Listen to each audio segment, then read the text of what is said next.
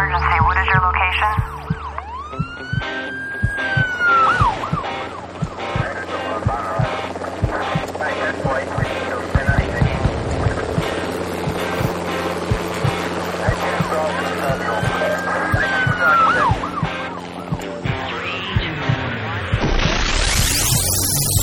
Rescue Radio, because there's a war for your soul.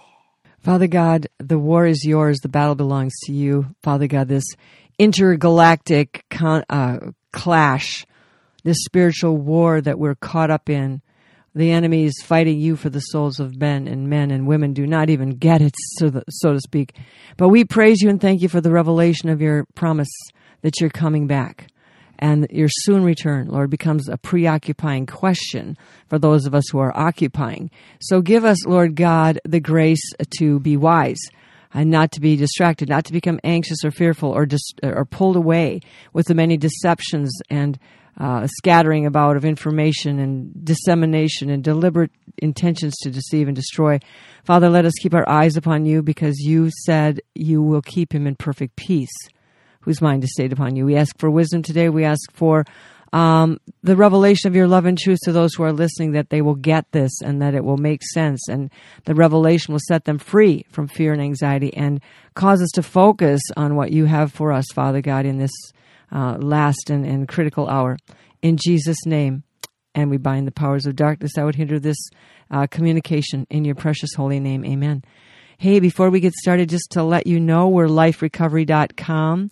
And you can find us at that location, liferecovery.com, which is a website full of spiritual warfare understanding tools, blogs, CDs. There's even a diagram. If you take a look at the front page, you'll find on the tabs, spiritual warfare, and I believe under that tab there's a diagram, 20-minute diagram video on how the enemy gets into our lives, and it's very easy to understand, and it's super helpful. Also, we have lots of books like Taking the Devil to Court, Diagnosing Your Family Tree, which has to do with a lot of generational curses, and A Case for Justice. So check out those things, and God be with you. All right, so welcome to the show, Rescue Radio. For those of you who are just joining us for the first time, love to have you on board. So the question today we're talking about is, Jerry and I are talking, how close are we to the coming of the Lord or the return of Jesus Christ? Well, the original apostles were wondering about that same thing too, because Jesus, well, they realized, okay, he's here, he's come, he's the Messiah, what's going to happen?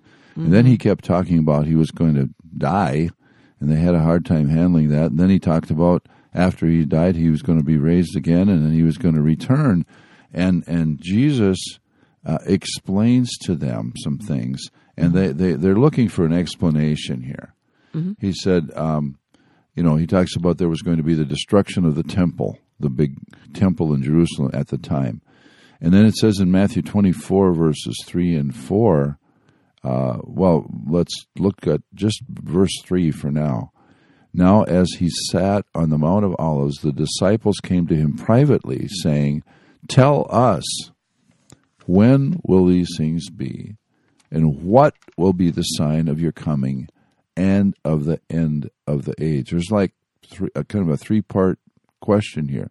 When will these things be that Jesus was talking about that were going to happen in the world, in Jerusalem and all over the world?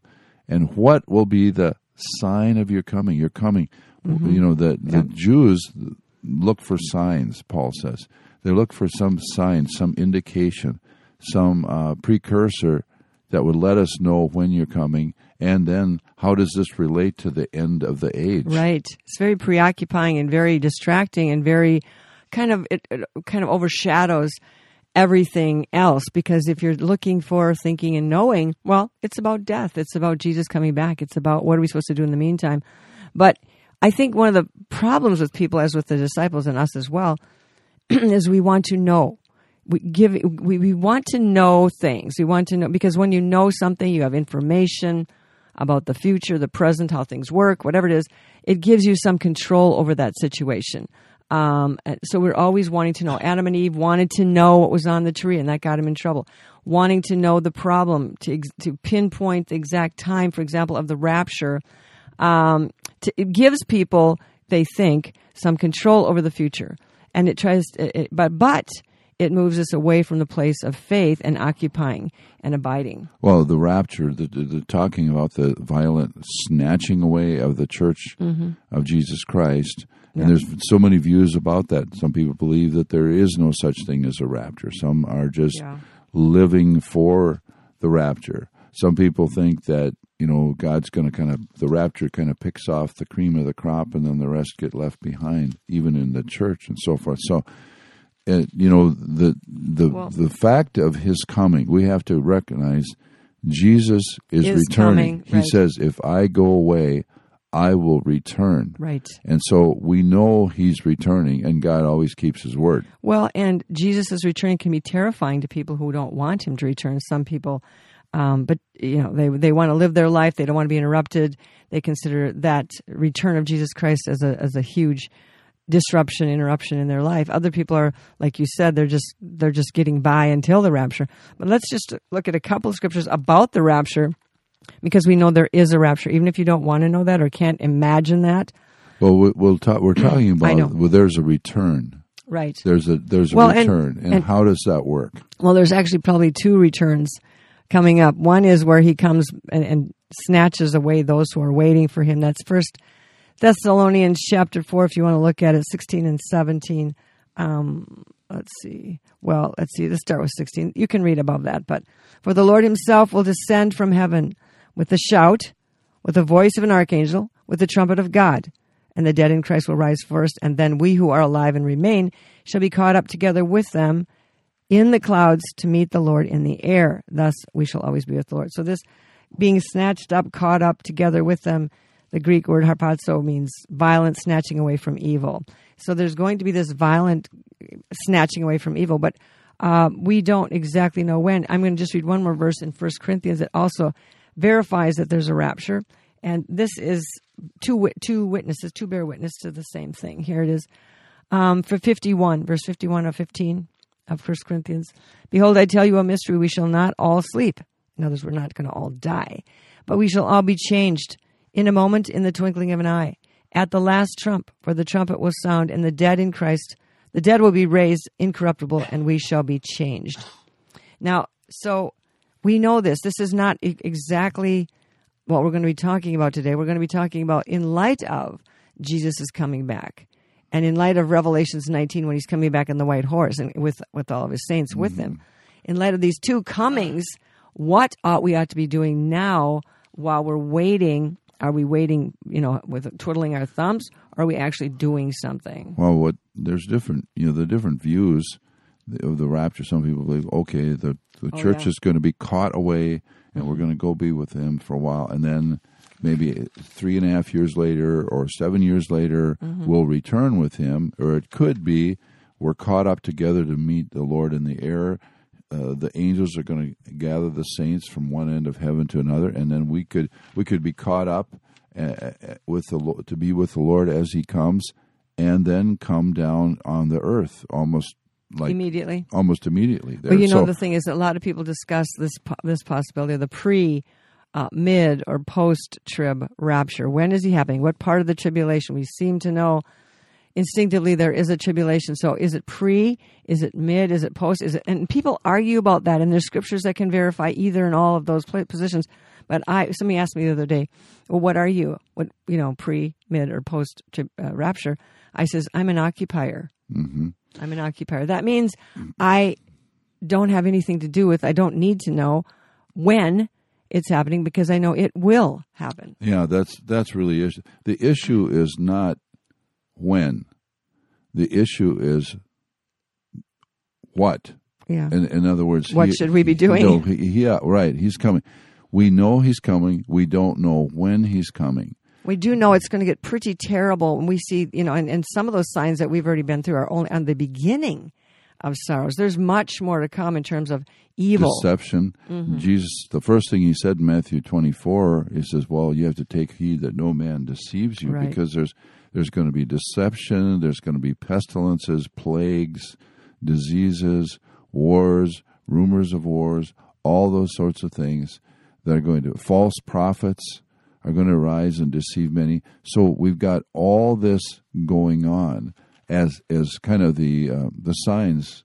But the problem is point to his coming. They're very distracting because exactly you lose your focus on what you're really being called to do. And our job right now is to stay focused on the harvest, getting people to know the revelation and the return of Jesus Christ. So again, it's not a matter of when he's coming.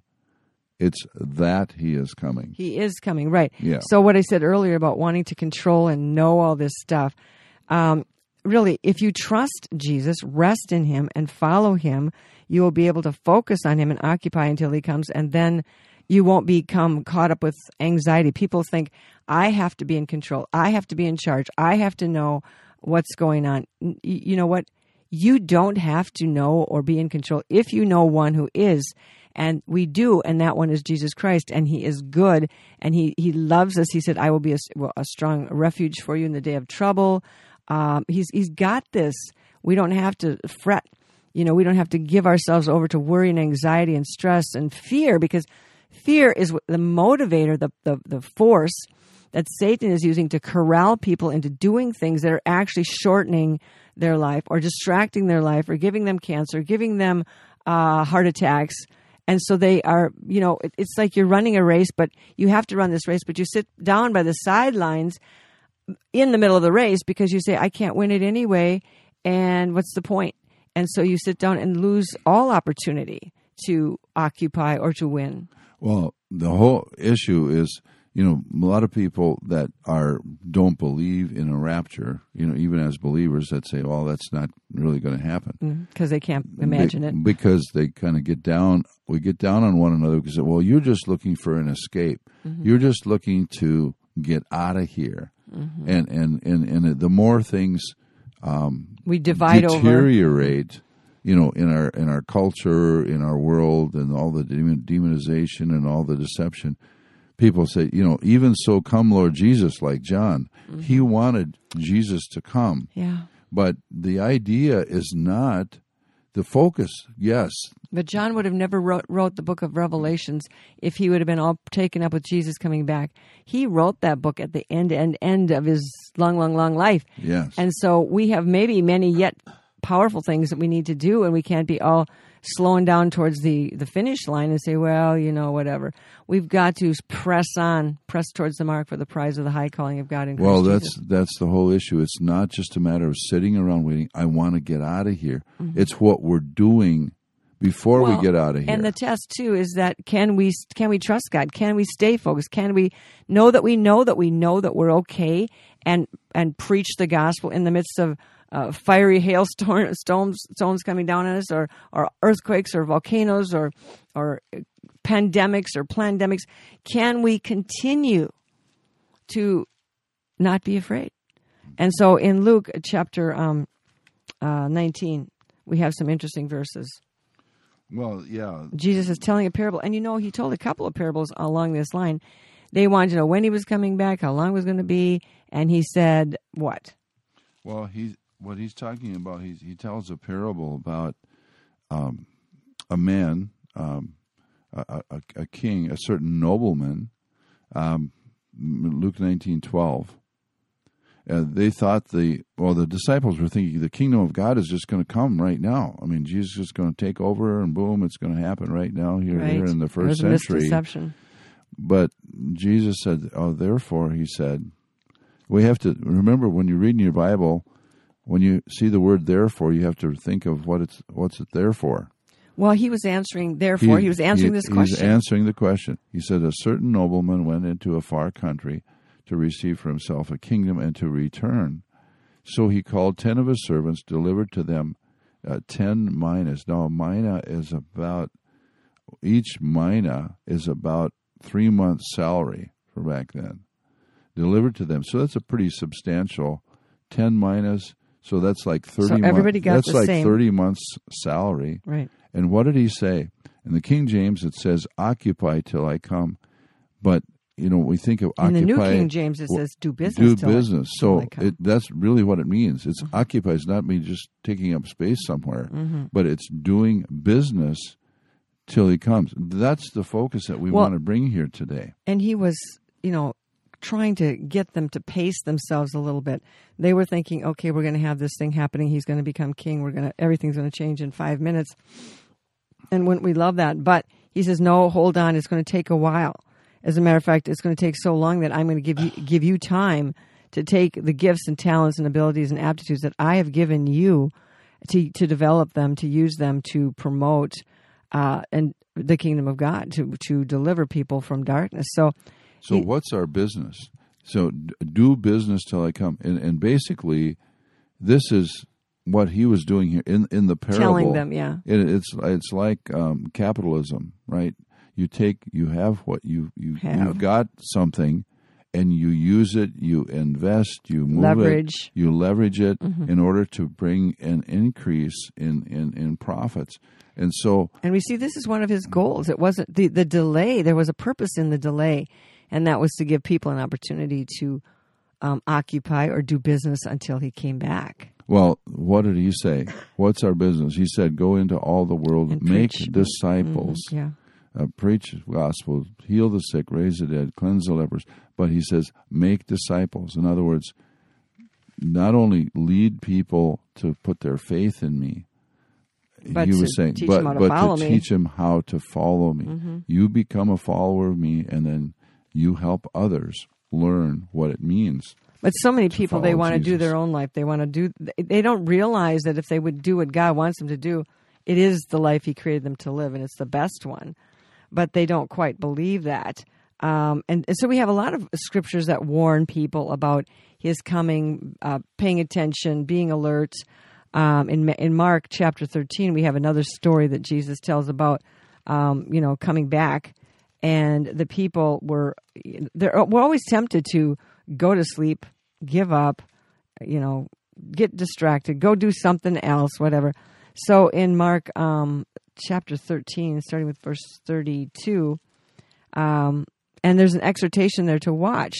But most people don't want to watch because they don't want to see. They're too scared to see what they're seeing, and they don't want to watch. They want to pretend like nothing is happening and it's normal and we're okay. We are okay, but we're not okay because we're lying to ourselves. We're okay because God told us the truth that we are okay and he's with us. But verse 32 of 13 of Mark. But of that day and hour, no one knows, neither the angels in heaven nor the Son, but the Father only. Take heed, watch and pray, for you do not know when the time is. He says you don't know it. So don't try to know it. If Jesus doesn't know it, you're not going to know. But notice he also says it's the day and the hour we can't know. There are 4 elements of time here. One is time, which is the year, the time or the season, and then in 1 Thessalonians he says, I don't want you to be ignorant of the time and season. Right. So we can know the year and we can know the time of the year, but we can't know the day and the hour. So those 4 different things. When people say, well, you can't really know. Well, you can't know the day and the hour. We have to be specific because he was specific. We can possibly know the year and the season of the year if we pay attention. He says, take heed, watch and pray, for you do not know when the time is. It is like a man going into a far country, same as in Luke. Same as the parable of the minas. Yeah, yes. And he left his house, who left his house and gave authority to his servants, to each his work, and commanded the doorkeeper to watch. So they each had their work, their talent, what they were called and assigned to do, and the authority to do it. Mm-hmm. Yeah, to take authority to do kingdom business on earth until he comes back, the kingdom of God. We're working as ambassadors from that kingdom. Watch, therefore, for you do not know when the master of the house is coming, in the evening, at midnight, at the crowing of the rooster, or in the morning. Lest coming suddenly he finds you sleeping, and what will you do? And what I say to you, I say to all. Watch. So he's talking about alertness. So living paying attention with the awareness of his return of things that are of eternal value, and looking for his appearing and being busy in his work, in what he has given us to do. So this is a faith. This takes a lot of faith and trust in God to be so confident, work with authority, move with authority, know that you know who you are, know who he is, know he is good, know he is coming back, to deal with the crushing realities the crushing of the surreal.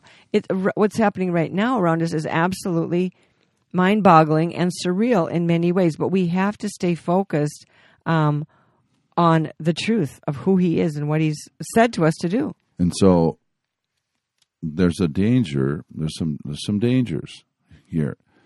We can live in the shadow of his delay, or we can live in the light of his coming. Mm-hmm. And so Jesus said, he told another parable about, the servant said, my Lord isn't coming back for a long time. Mm-hmm. So he basically rips off his fellow servants. Yep. He beats them. He abuses them. That's in Luke. He says, you're not coming for a long time yet, so I'm just going to cut loose in being self-centered here. Well, he's actually wasting his time. Right. And he said, when the Lord comes back, when the Master comes back, he said, you're going to be toast. You're going to be torn in two and given your portion with the hypocrites. And there's another warning here that I believe is very important for us in Luke 21, verses 34 through 35. But take heed to yourselves, lest your hearts be weighed down with carousing, drunkenness, and the cares of life, that the day come on you unexpectedly. For it will come as a snare on all those who dwell on the face of the whole earth. So he's saying that in these times, be careful. The cares and riches and pleasures of life that can be just so overwhelming that they can basically put you to sleep. Well, and I think one of the things we are wanting to avoid, or we try to always avoid, is being attacked by fear and anxiety. And that's really the definition of the human population on earth right now. Those who do not know Jesus are being wrapped up in the web of fear and anxiety and terror and dread, and being driven by that spirit of fear to do, like I said earlier, many things that are not fruitful. They're not profitable. And so the question becomes, how courageous are you?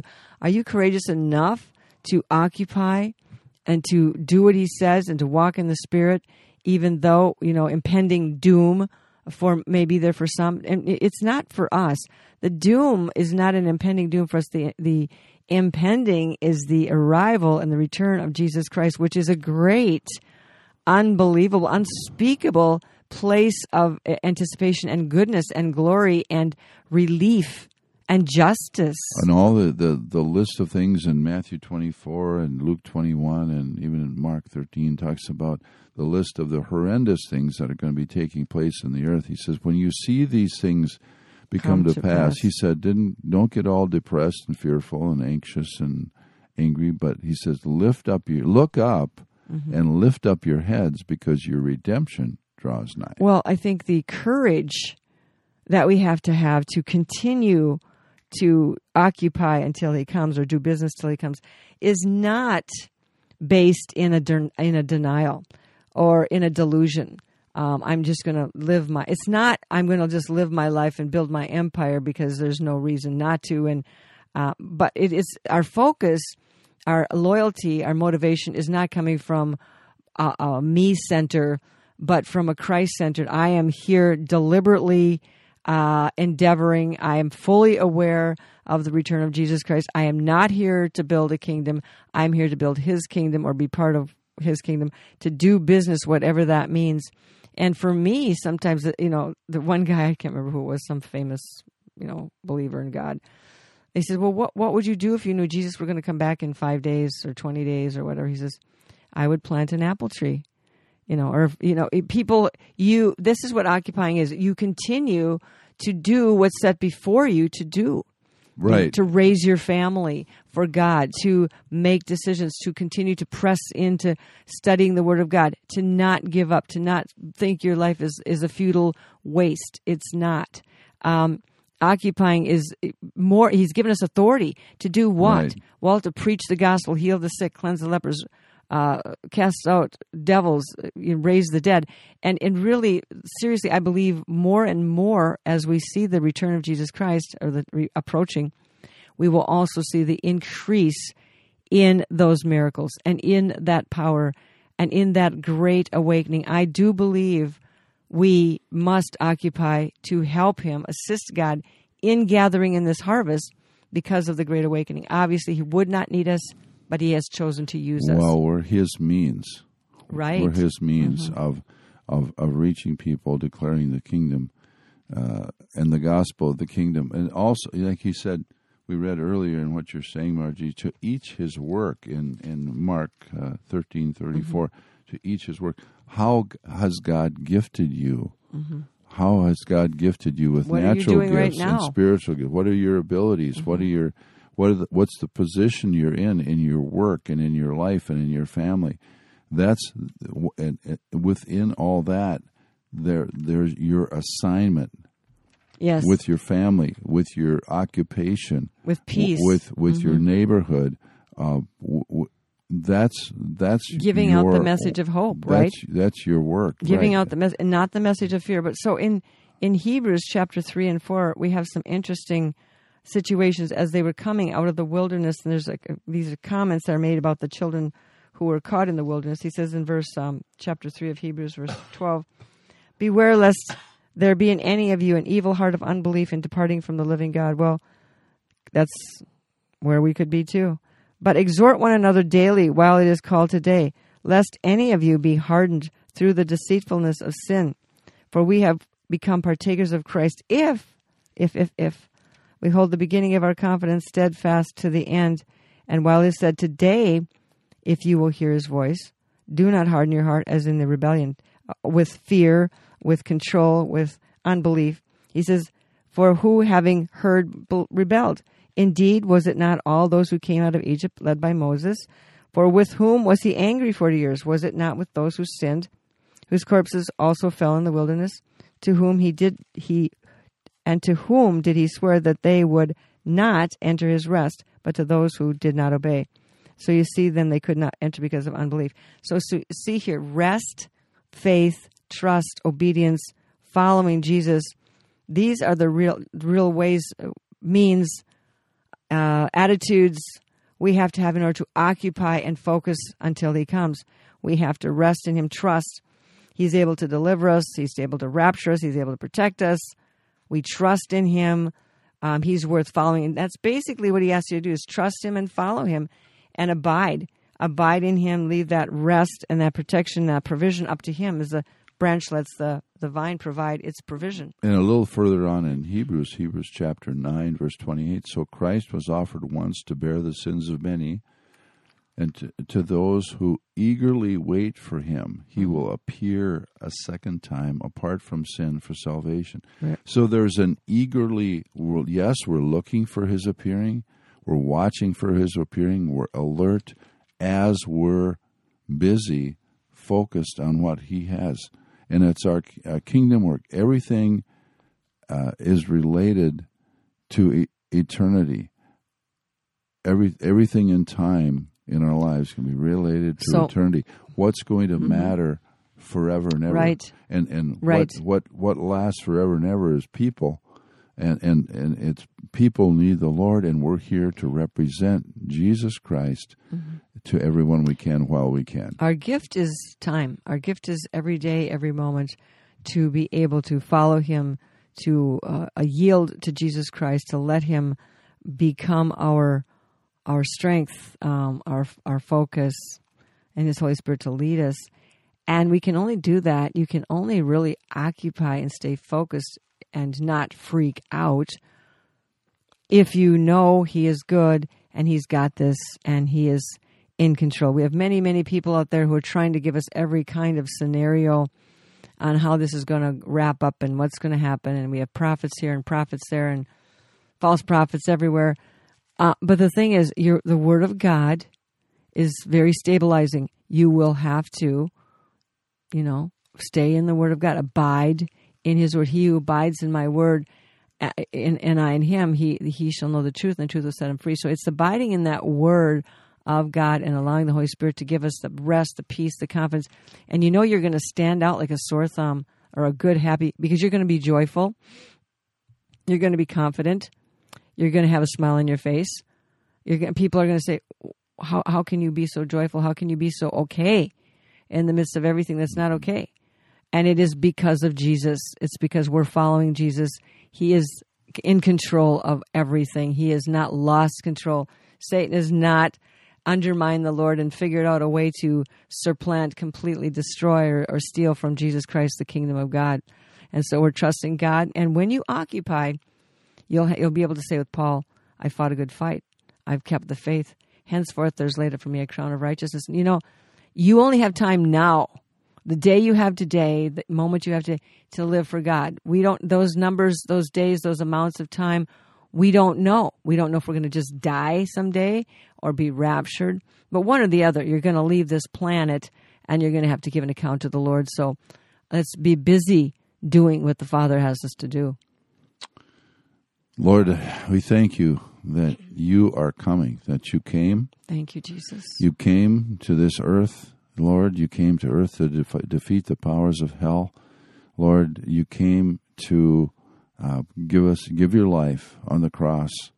You shed your blood, you gave your life so we could have freedom, new life, hope, beyond this physical life that we have, these years that may seem long or seem to be very brief. But Lord God, you are coming. Jesus, you are returning. We're looking forward to your returning. We say along with John, the apostle, even so come, Lord Jesus. But in the meantime, in the midst of a mean time, help us to be faithful to you. Just, Lord, okay, Lord, help us today and in the days to come to be occupied, to be busy, to do your business, yes, and that of loving you and serving you and doing what we can to share your love and truth and helping others as we follow you to help others yes, Jesus. Follow you as well. And Father, I also pray for those who are stuck today in a place where they don't think they can do anything. They're run into a corner, they're run aground, they're just stuck, they're trapped. They don't see any more hope. Let them walk and be released through your Holy Spirit into a broad place, a better place, a place where they can occupy and stand and be fruitful, Lord God, and that they will not be afraid. I come against that spirit of fear and distraction that cause people to become withered and back up and not stand and not take their authority and not know who they are. I forbid it, Father God, in the name of Jesus Christ, and I ask that each one will be encouraged today to give praise. If you're stuck in a place and you don't know what else to do and you got nothing, no resources, no assets, the one thing you can begin to do to occupy is praise God. Be thankful. Open your mouth and rejoice. Stop murmuring. You're giving bullets to the devil when you do that. Just begin. You can do that part. You can do that. You can rejoice, open your mouth, give praise to God, and thank Him. Even though you don't feel like it, you can do it. In Jesus' name, amen. Amen. I have an emergency. What is your location?